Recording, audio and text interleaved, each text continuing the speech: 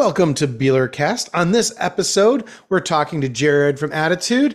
I don't want to steal his thunder, so I'll let him make his announcement to you all. But then we dive into really a lot of the issues that are facing publishers between Q4, 2024, and just how difficult it is to make change. Then we dive into a little bit of golf, a little bit of whiskey. I have a feeling that's going to be more of a conversation after Edinburgh. But we're both excited for that, and we're excited for this episode. So with that, welcome to Beeler.Cast.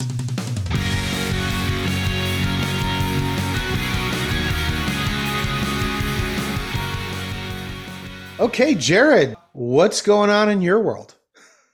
Well, quite a bit, Rob. So in the last few weeks, we announced publicly that we finished raising our Series A. We raised $15 million from Volition Capital, a pretty well-known VC firm in our space. Pretty well known because they were the original investors in Kinetics back in the day, but also companies like Chewy.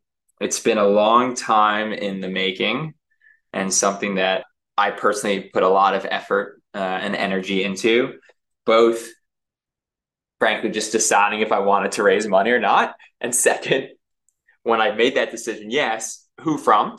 Volition has done a fantastic job of proving to me that they are just as interested in my business as I am, which is really exciting. And they have very big goals for us, just like I do for my own company. So yeah, we've been focused for the last, say, 60 days on what that means for us, closing the deal, making hires, working on a PR blitz, and we have a lot of new stuff coming soon as well. Yeah, it's so again, like I kind of think of you're someone that I know that really knows the inside, in and out of ad tech, and now you're going out getting funding and so forth. It's a different animal, is it not? To run your own business? It's really nice, frankly, to be able to now, once it's done, to be able to focus back on the day-to-day and less on the, making PowerPoints and pitching and things like that. But again, like the most important part throughout this process for me was finding someone that was willing to put in as much energy and like research into our industry as I was going through this process, what the market size is, what the opportunities are, things like that. And then someone, frankly, that like believed in me and my co-founders, the same way that I do, right? Believe in the story. Yeah, that's great. So what does that mean in terms of the road ahead? What are your thoughts in terms of, again, as a business with this investment? Where are the areas that you're going to grow and develop as a company? Yeah. So I think there's three main areas. So the first one would be just talent, right? So we've already started making some more hires. We have opening positions in all three like departments of Aditude, right? So we have some ad ops analyst type roles. We have a handful of sales roles, and then mostly development positions. So we're at 16 employees right now. By the end of the year, we'll probably be like 21, 22. By the end of 2024, maybe in the mid 30s. Most of those positions will be developers, which makes sense for an ad tech company. So yeah, so talent's the first part. Second one will be like marketing and PR, right? So I always say like Aditude is one of the biggest companies that no one's ever heard of. As great as that has been for us to be able to quietly grow the business, at some point you can't do that anymore, right? So one of the main reasons we got so excited about partnering with Volition is that they have a huge marketing force behind them to help us with what I would call like figuring out our persona and our position in the market, redoing our website, helping us put on events and better sponsoring of other events. So we've already started doing that. Been a lot of awesome PR online, and we're about to sponsor a handful of events, including Beeler.Tech. I'd expect a lot more there in the near future. And then the third part is acquisitions, which is really interesting. And it's finding companies with what I would call like complementary products, right? Whether it's an analytics platform, a development platform, something that has nothing to do with ads, but we think is really cool and could be applied to the advertising space, right? It's how that we can grow faster by acquiring smart people and smart tech versus spending the long process of trying to build it all out ourselves. So one of the things I'm just curious how you deal with, which is I know you have vision. I know you have some ideas around what you want to build, right? Great that you now have that capital, but to your point, now you need the people. Like how do you manage? And again, I don't know that you have the answer to this, but I'm just sitting there thinking about it myself. Just like how do you like again just keep up on like just watching where you go and like what are you thinking on that along those lines? Yeah, so like every day I come up with some crazy new idea, right? And like there has to be a lot of filtering and editing there. And the rest of the team does a pretty good job of saying like, hey, Jared, that's no, or like, yes, we should do that, right? Obviously having more developers is going to help with that. But as part of this whole process, we've created what we call like basically teams within teams at Aditude, where you have certain development crews focusing on existing products and publishers, certain people doing like R&D, and even within the R&D, right, we already have what we think are our next 3 or 4 products, and they're already going down that path. One of the biggest like mistakes that companies make after they raise a lot of capital is just blowing it all on crazy ideas. We've always been very cautious, right? I funded this business for the last 4 years myself. I've been very careful with how we spend every dollar and what paths we go down. And I don't see that changing. I just see us being able to accomplish that much quicker, right? With more help. So just being true to our strategy so far, and just speeding it up a little bit is where I see us going. And I hope that you do, and again, keep that track on your spending. And yet, I want to give you an idea, which would be really Basecamp Galactic. And I'll just put that out there. Aditude could be the premier sponsor. I'd even give you a speaking spot. Can you imagine? Like, come on, like. Wife tells me I'm from Mars, so it would be a great idea. Yes. All right. So we'll run that. I'll just send over the invoice as soon as I figure out how much. Yeah. No. I appreciate that. So one of the thoughts I had again, in all that you're tracking in the industry, whether it be obviously regulation, privacy sandbox. I mean, we've got things like we've got a number of different topics that are going on, and this is one of those critical times of the year where for publishers, those that live and die by Q4 are focused on that, and yet 2024 will be a big year, in some way, shape, or form in terms of potential changes and how things go and so forth. What are some of your thoughts in terms of where publishers' minds should be in terms of Q4? Like any last minute ideas here of things that they should be doing or whatever to something that they be thinking about around with 2024? Sure. So like if you look at just the global economy and focus on the analytics for 2023, right, it hasn't been the best year compared to 2022, compared to years in the past.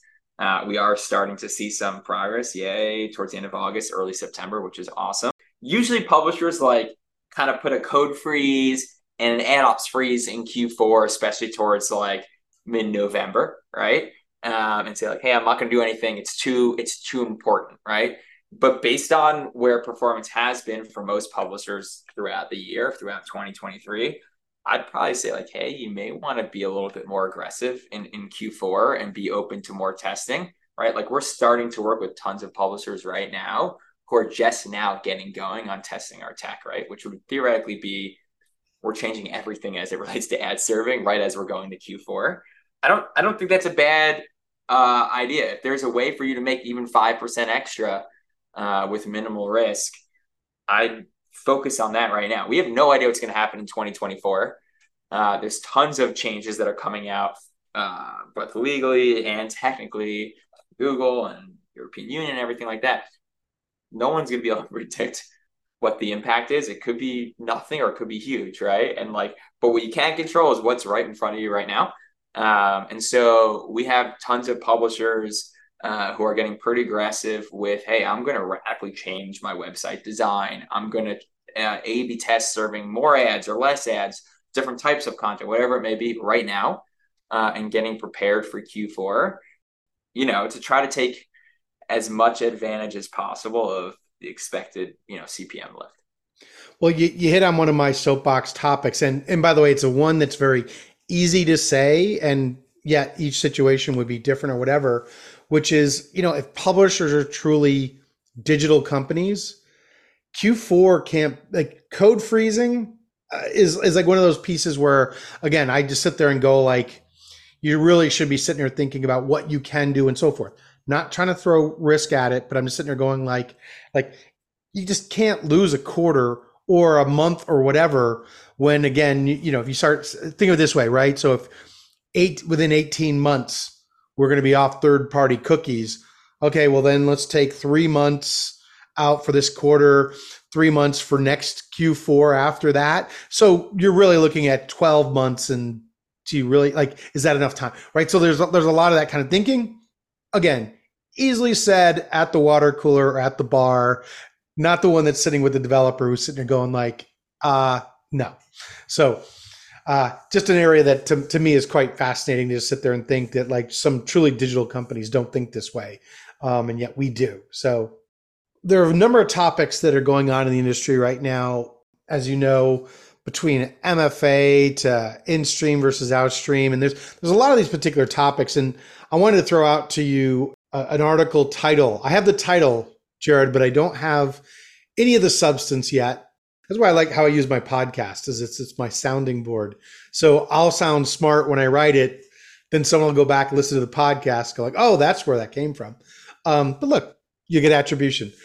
Here's what's going on in my head, which is the kind of the title, or the main thing of it is, buyers say jump and publishers go, hold on a minute, I got to go check with all my tech partners to see if I can even jump, how high I can jump, and whether I should jump or not.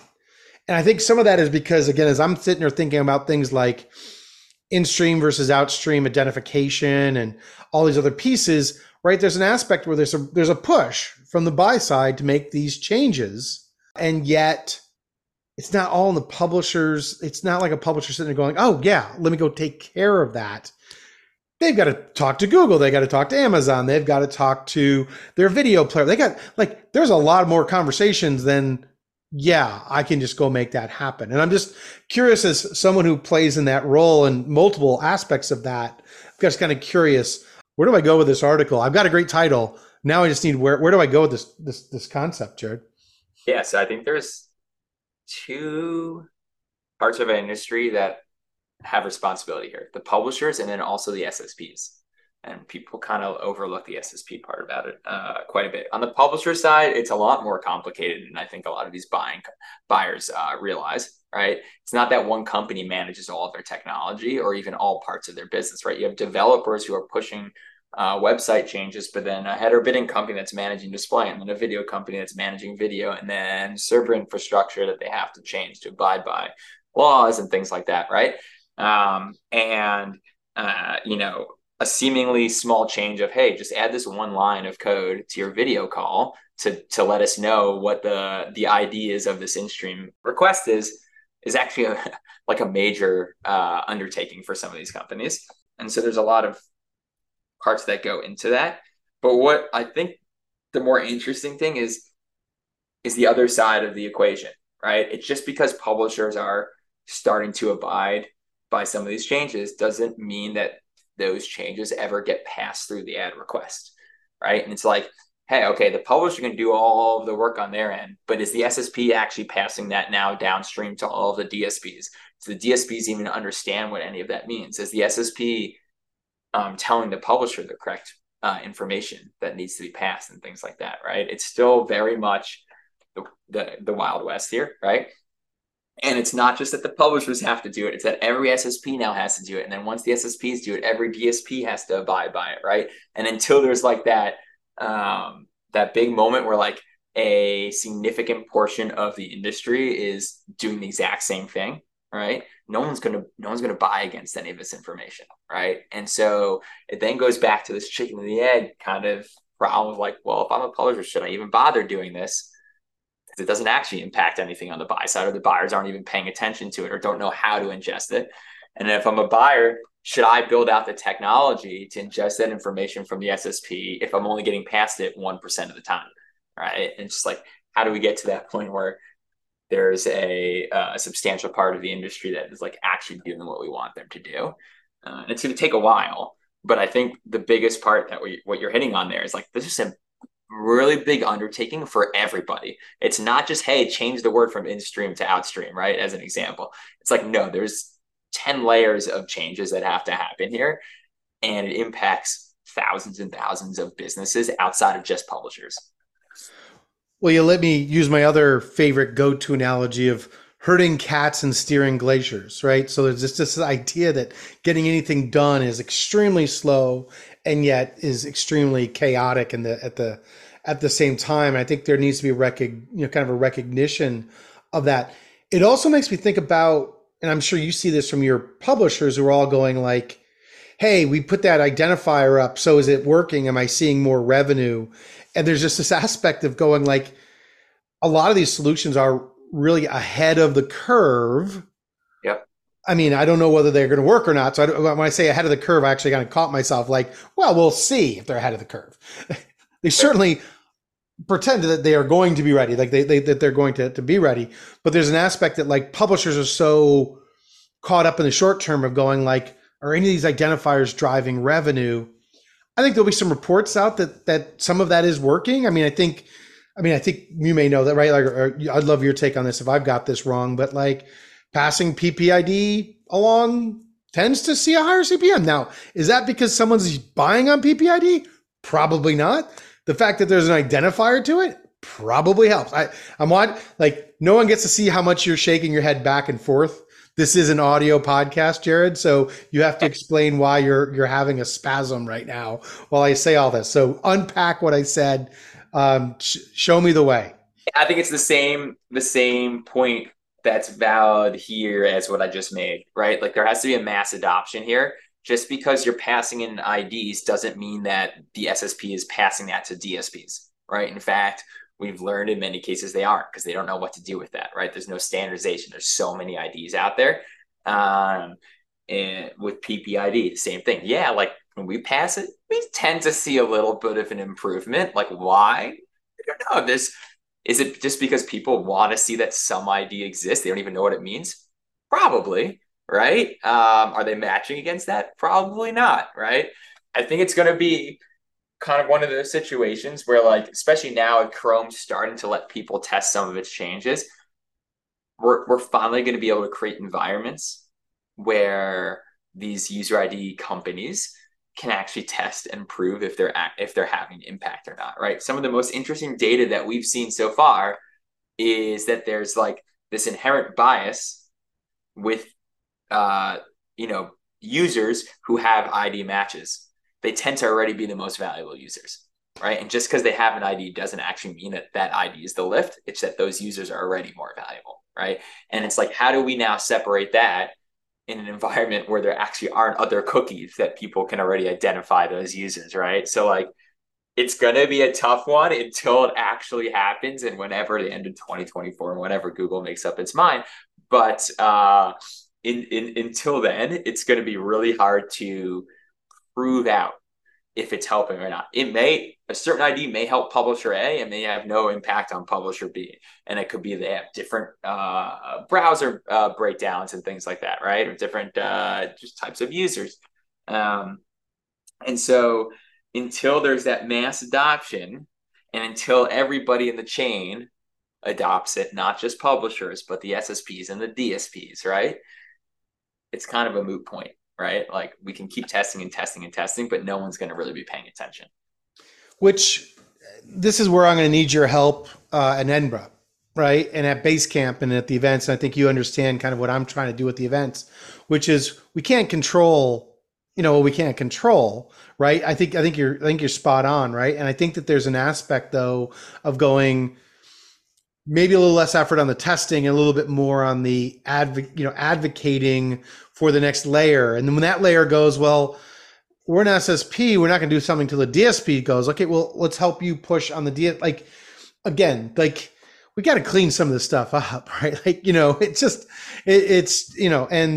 or it will be cleaned up for us and there's no way that goes well, right?